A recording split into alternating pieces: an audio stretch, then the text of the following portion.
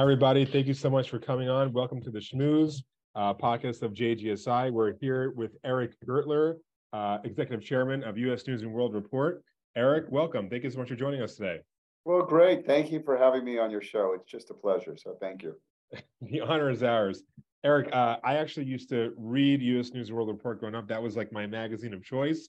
I'll tell you a bit more about that later. But first, we'd like to hear about you. If you can give us your bio in a few minutes or less, like how you got to where you currently are, we'd love to hear it. Well, great. Well, thank you. Great to hear that you used to read the magazine in print. We're all digital now. I grew up in Montreal, and because of the politics in Quebec at the time on the French and English language issues, my parents sent me away to college in the United States, and it was one of the most significant decisions of my life, and I had nothing to do with it. Good parenting, and I've had the privilege of living in the United States ever since. I became a U.S. citizen 22 years ago, naturalized citizen, and my career has taken many zigzags. I've been an attorney, I've been a media executive, I've been an entrepreneur, I've been a book author, I've been in public service. So I've really been very lucky to have been able to follow my passions. And, I sit here very proud of the work that we're able to do at U.S. News and World Report. I really feel very lucky to have had the experiences that I've had. Awesome. So if you can tell us your day-to-day, what is your day-to-day like? What kind of challenges are you facing? We'd love to hear it. So, one of the fun things is there is no 2 days are alike. And, there's days that are, very busy, and there's days that are less so. The days that are less so, I get to do, some of the writing that I like to do. There's a lot of speaking engagements, but really, I spend a lot of my time at U.S. News thinking about where are we going? How do we make sure that we're prioritized on the most important issues? Making sure that our culture is one where people want to work and thrive in, and making sure that we have a lot of fun at the same time. In the last few months, we've also had to deal with our graduate school rankings.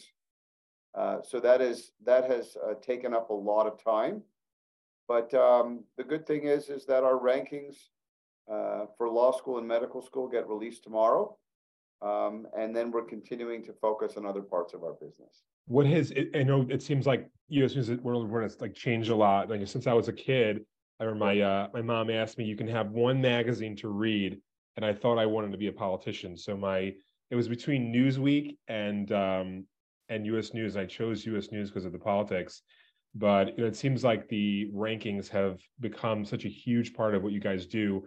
It's exciting to hear about the law school, and we have a lot of law students who are going to be listening to this. And what influences your rating most in your mind? I know you've been challenged a lot in the last year or so. So what are you thinking when it comes to the rankings, and how is it going to be evolving over time? So just out of curiosity, where did you grow up? I grew up in Brooklyn, New York. Okay. An Italian neighborhood called Mill Basin, Brooklyn. First, actually, originally Canarsie, Brooklyn. Sure. That's where I grew up.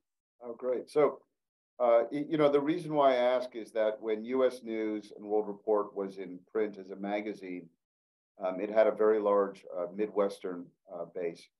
And what had distinguished U.S. News from the other publications was that it was a very middle of the road, centrist, it was often called conservative with a small c, very fact-based, objective. And that's really what we have maintained. About 12 years ago, the company went from being print and digital to all digital. And over the last 10 years, and I've been executive chair and then CEO for the last 8 years or so. And we have really focused on how do we extend the company and the information that we provide to ensure that we are helping our consumers during, we call it transition moments, but helping our consumers make important life decisions. So that may be what is the best school for you? What is the best hospital for you? And that's expanded to the best travel location or the best credit cards or the best cars. And as you point out, in the last 6, 7 months, we've had to focus on our rankings. And what is important about that is that in today's world, when it is, the average student is just overwhelmed with where they should go. The costs are so high. The admissions process is opaque. We, as a company, have a mission, and our mission is in this regard to help students make the best decision for their education.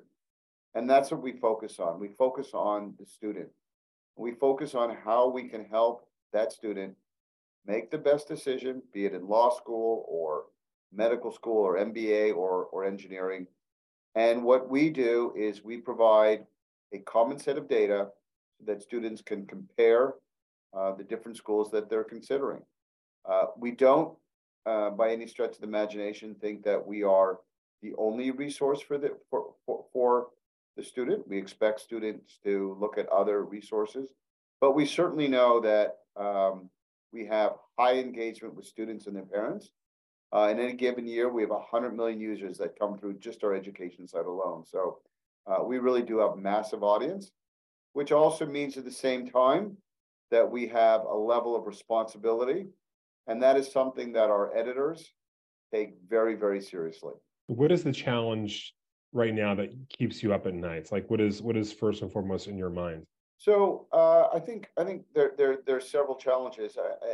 We live in a very polarizing world right now, and when you look at the media, you have a lot of media that's on the left and on the right, and we are very focused on making sure that we provide a centrist view, that we're providing objective information, information that is based on data. I'll give you one example. A lot of media outlets have opinion sections. We have an opinion section, but it's really a pro-con. When we provide opinion, we give our audience both sides of the argument so that we're really thinking about it from an objective standpoint. So, that's made it hard, but I think that that's also been a reason for our success. And then I think also today it is, technology is moving so quickly. Consumers are fickle. They're used to, snippets on social media. You're looking at the way companies are being changed by technology, AI, generative AI. So lots going on. And that makes the media business more difficult. It makes it more challenging. And so I spend a lot of my time thinking about how are these various technology changes going to influence us. And then the last thing is, we think about what are the other areas of transitional points in people's lives that we should be providing content for, where we should be playing a role in consumers' lives. And one example is a few years ago, we launched a new business in senior living. And we know that today, with an aging population, people living longer, that senior living is a critical part of people's lives. And so that is also an area where we provide valuable information for consumers to help them figure out where best to live in senior living homes. Eric, if you can talk a little bit about AI, I mean, what kind of role do you see AI playing as you kind of put together the data for rankings of schools, hospitals, everything? How big is that? How big an influence is AI going to have in the future in your mind? That is such a great question. It's also the great unknown. Unknown in terms of the specifics. We're starting to explore it in early days.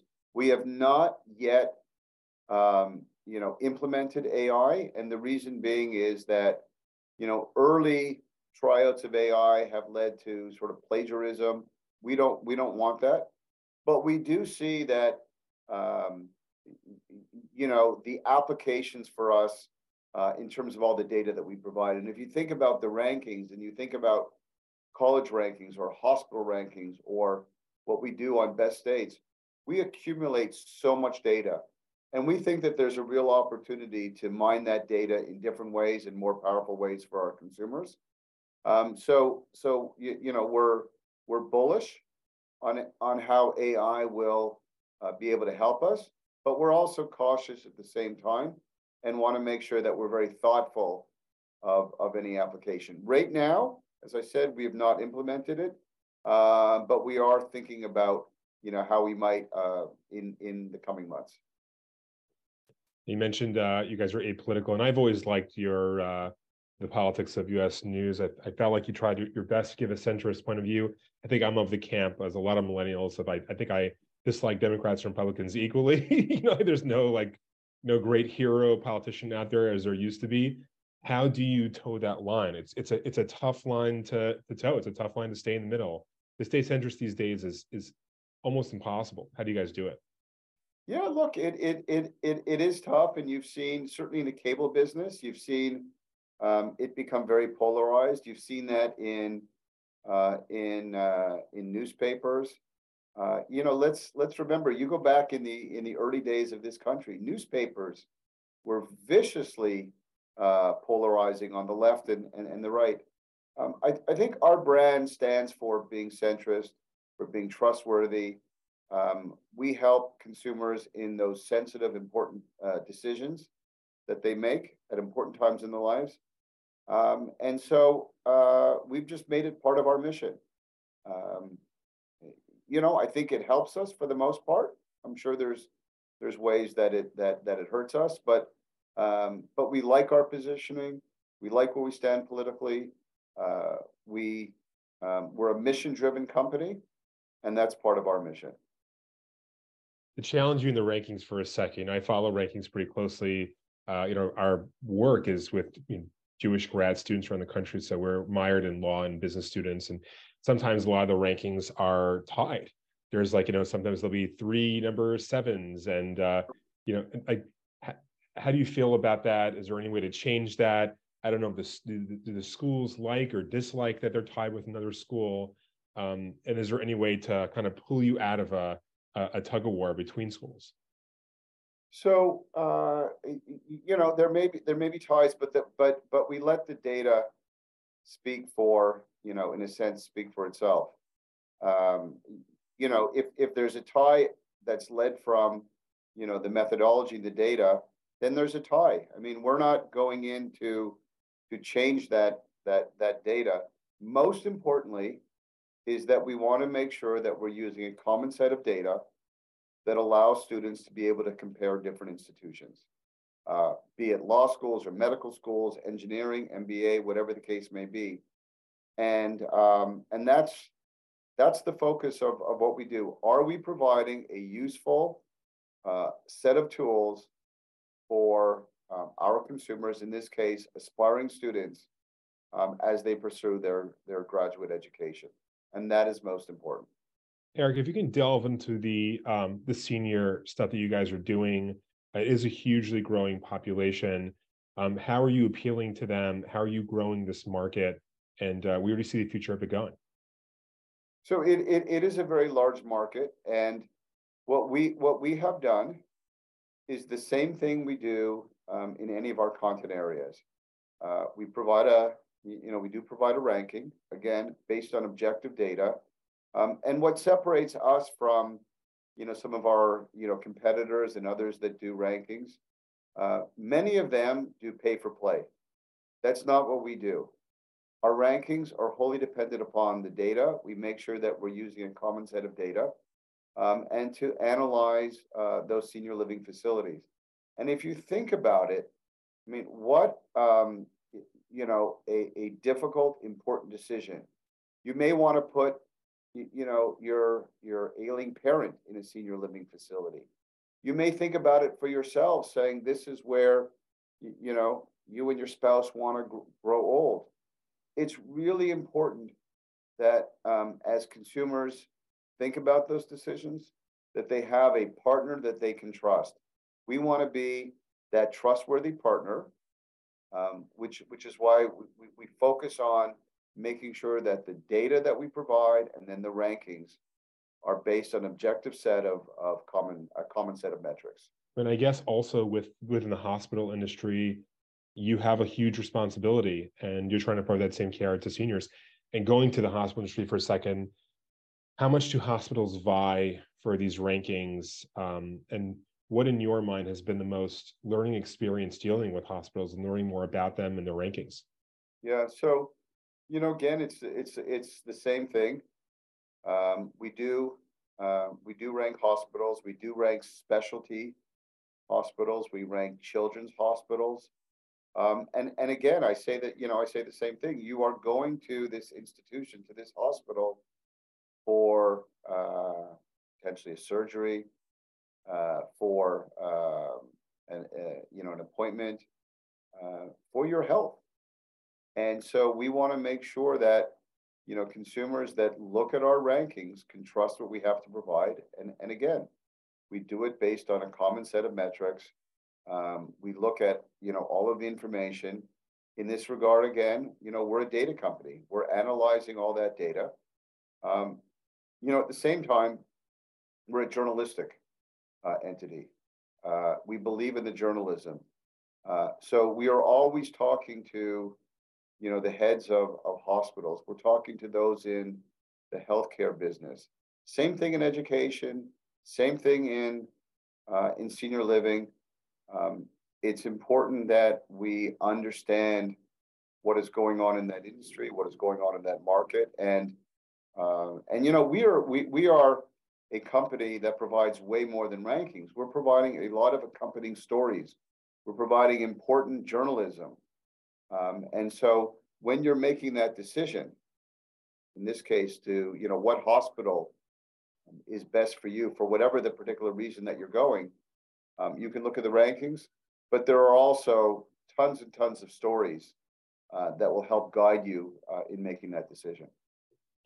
Eric, what has been the biggest challenge in your career or life? How did you deal with it, and what can we all today learn from that? I think for me, one of the challenges, and I feel very, very blessed, but, I've done so many different things in my career. I have been in the media business, and I've been in, a tech entrepreneur, and I've been in government, and I've been, book author. And so I think in each of those cases, what I've learned is, first of all, when you do something new, never assume that you know all the answers. Spend some time understanding what you're doing. I often spend 90 days just talking to people when I've gone into my government positions. 90 days talking to people, understanding what's best, knowing that there's others who are more expert at it, learning from them, but then putting together the priorities and focusing on what are the most important things that need to get done. I don't think there's any silver bullet on doing anything. It's rolling up your sleeves. It's learning. It's executing. That's what I've learned in my career. Eric, your book Prying Eyes came out in, I think, 2004. Yeah. Now it's 23. What do you think you would have changed if you were writing it today? It's like a very different. Privacy is so different. Yeah. Younger people probably may have opinion of they're more open-minded. They get it. Their whole lives on the internet. People literally filling. They're filling TikToks with every single thing that they eat and go to the bathroom. I mean, everything is out there. How would you have written the book differently if you're writing it today? So, it's so funny. I mean, I wrote that book almost 20 years ago, and it was ahead of its time in that sense. And, in looking at, how our privacy was being affected by all of this technology, the way privacy was defined in that sense was the data that defines who you are as an individual. Obviously, privacy means many different things in many different contexts. The privacy of a confidential relationship, the secrets you have. There's been a whole debate of privacy around, the choice to have an abortion. But in terms of the internet age, it's the data that defines who you are. If you think about it, your identity gets stolen. You get evaluated based on your data in terms of your credit, which then affects mortgages and credit cards and so on. The interesting thing is, I don't think I would have changed much, except for the fact that, today your data is being tracked even more, intentionally, deliberately, than 20 years ago. And also the ways in which your privacy is being invaded is just much more complicated, in terms of different tricks, in terms of being tracked. And then you also have the complications of all of the generative AI, of people stealing your voice, of stealing your picture, of stealing. So it's way more complicated. At the end of the day, privacy is a two-edged sword. Technology is a two-edged sword. It's very convenient for us to be able to enjoy all these tools, the internet, all of these apps. On the flip side, there are privacy dangers that go with that, and that's the reality of the world we live in. In that sense, that hasn't changed in 20 years. Just way more complicated today. Eric, just judging from your history, your resume, you're an executor. You get things done, which is sort of contradictory working for New York State. It seems like, right? It's like the opposite of getting things done. What was that experience like for you, especially during such a trying time, like during COVID? Love to hear about that experience. So, well, thank you. I've been in 3 administrations, and certainly overseeing Empire State Development during COVID was a huge privilege. I've enjoyed all my time in public service. And again, it's the same, in a sense, strategy personally that I've done in other places. I spend time understanding what needs to get done, and then I focus on the most important priorities. And pre-COVID, what was a critical priority, and in that case, it was a priority of the governor, was get Moynihan Station completed. And so that was a major focus. And every day I thought about what we needed to do to ensure that Moynihan Station would get completed on time and on budget. During COVID, that was, a very difficult time. It was a difficult time for all the people that were experiencing health issues, for people in the economy when we closed down the economy. And that required us to act quickly, act smartly, act decisively.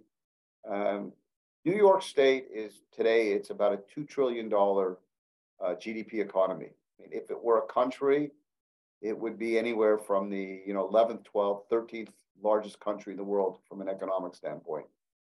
When you close down an economy like that, there is lots to do. When you open it back up, there's lots to do. So it required being very focused. I am very execution oriented, and still, it was. I worked with an amazing team of individuals. We spent a lot of time communicating, strategizing, making sure we were focusing on the right things. It was a difficult time, but I think New York came out the better, for it. My heart still aches for all the people that were, health-wise affected by COVID. Lots of it, lots of inequities in terms of minority communities. I pray that we don't have to deal with a crisis like that again. You can talk a little bit about Moynihan Hall and what kind of role that plays in your heart. You put your blood, sweat, and tears into that place. What are your thoughts on its on it in general? So I think that a great city like New York deserves a great train hall like Moynihan Station, and I think we we as a state government team, from the government on down, from the governor on down, and our team that worked on Moynihan, I think we delivered a first class train hall worthy of New York City. And I love walking through Moynihan Train Hall. For me, I walk through it.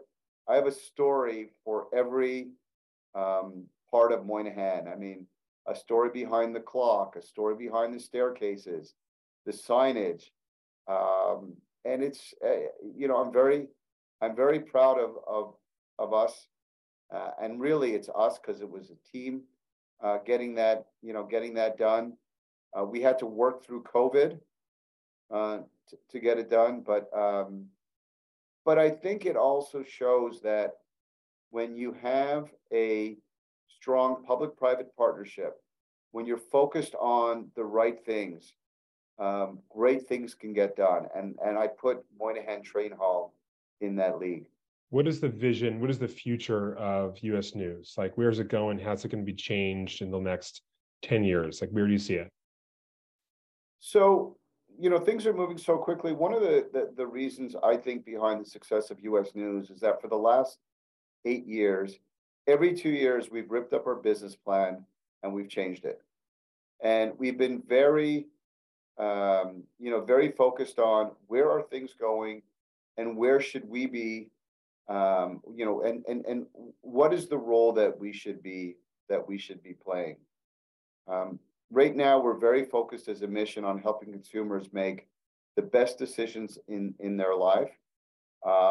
There's a lot of runway on that, and what we're looking to do is in each of those areas, how do we become a more important resource for our consumers? I'll give you one example. This year, we did the first acquisition, I believe, in the history of US News, where we acquired a company called College Advisor. And it fits in perfectly with what we do. We provide great educational content. We provide rankings. We provide a lot of information. College Advisor is a service that helps students and gives students the advice of where exactly they should go, and helping students through that process. They get teamed with an advisor. That is perfectly in line with what we're doing. And so as a company, we've worked to grow horizontally, but there's a case where we're working vertically too, to provide a more enriching, fulfilling experience for our consumers. That was awesome. Eric, last question for me before our quick fire round, which is, what does being Jewish mean to you? And feel comfortable answering that in any way. So that's the that's the question. What does being Jewish mean to you? How's that had effect in your life? I grew up in Montreal. The high school that I went to was not a Jewish high school. In fact, in our graduating class of 90 students, there were 9 Jewish kids. I did go to an afternoon Hebrew school, and for me, I think it's a few different things. One is I really cherish the values of the Jewish religion, an emphasis on family, an emphasis on education, an emphasis on working hard, and an emphasis on, ethically doing the right thing for people around you in the community. And that's, I think, has had an important role for me. And I think that's helped spur my desire to help the community and going into government service. And then, and I've also, loved going to Israel and being a supporter of the country, the history of the Jewish people, and what Israel has been able to accomplish. I've really been in awe of, what that country has been able to do in its short history. Love it. Thank you so much, Eric. Quick fire questions, one word answers. You ready? Sure. Favorite movie of all time? Too many movies to say one very quickly. So Favorite book of all time? Uh, you're catching me off guard on these. Um, I mean, I can tell you right now, I'm reading the Henry Kissinger book on leadership, which I think is an outstanding read. Favorite place to vacation? Again, I'm not good on these one word answers. I love being able to go to any number of places in New York. I love being able to go to Paris, where I did where I worked and lived and studied. And I love to ski. So, ski mountains. Any Most chance to get to ski. most frequented app on your phone? I'm sorry. Most frequented app on your phone? I would say, the app, and I may bore, your students, either the New York Times or the Wall Street Journal for day-to-day news. I still look at Instagram, and I love playing some games. When I have time, going places or between meetings. Uh, Favorite Jewish holiday? Favorite Jewish holiday, I would have to say, is I like Hanukkah. So I'll go with that. Favorite Jewish food? Favorite Jewish food, I will go with bagel, cream cheese, and lox. Good choice. And last question. What is one word you associate with Jewish? The one word I associate with, I would say ethical. I love it. Eric, thank you so much for joining us today. We really appreciate it. Thanks everybody for joining. And Eric, really, thank you so much again. Thank you so much.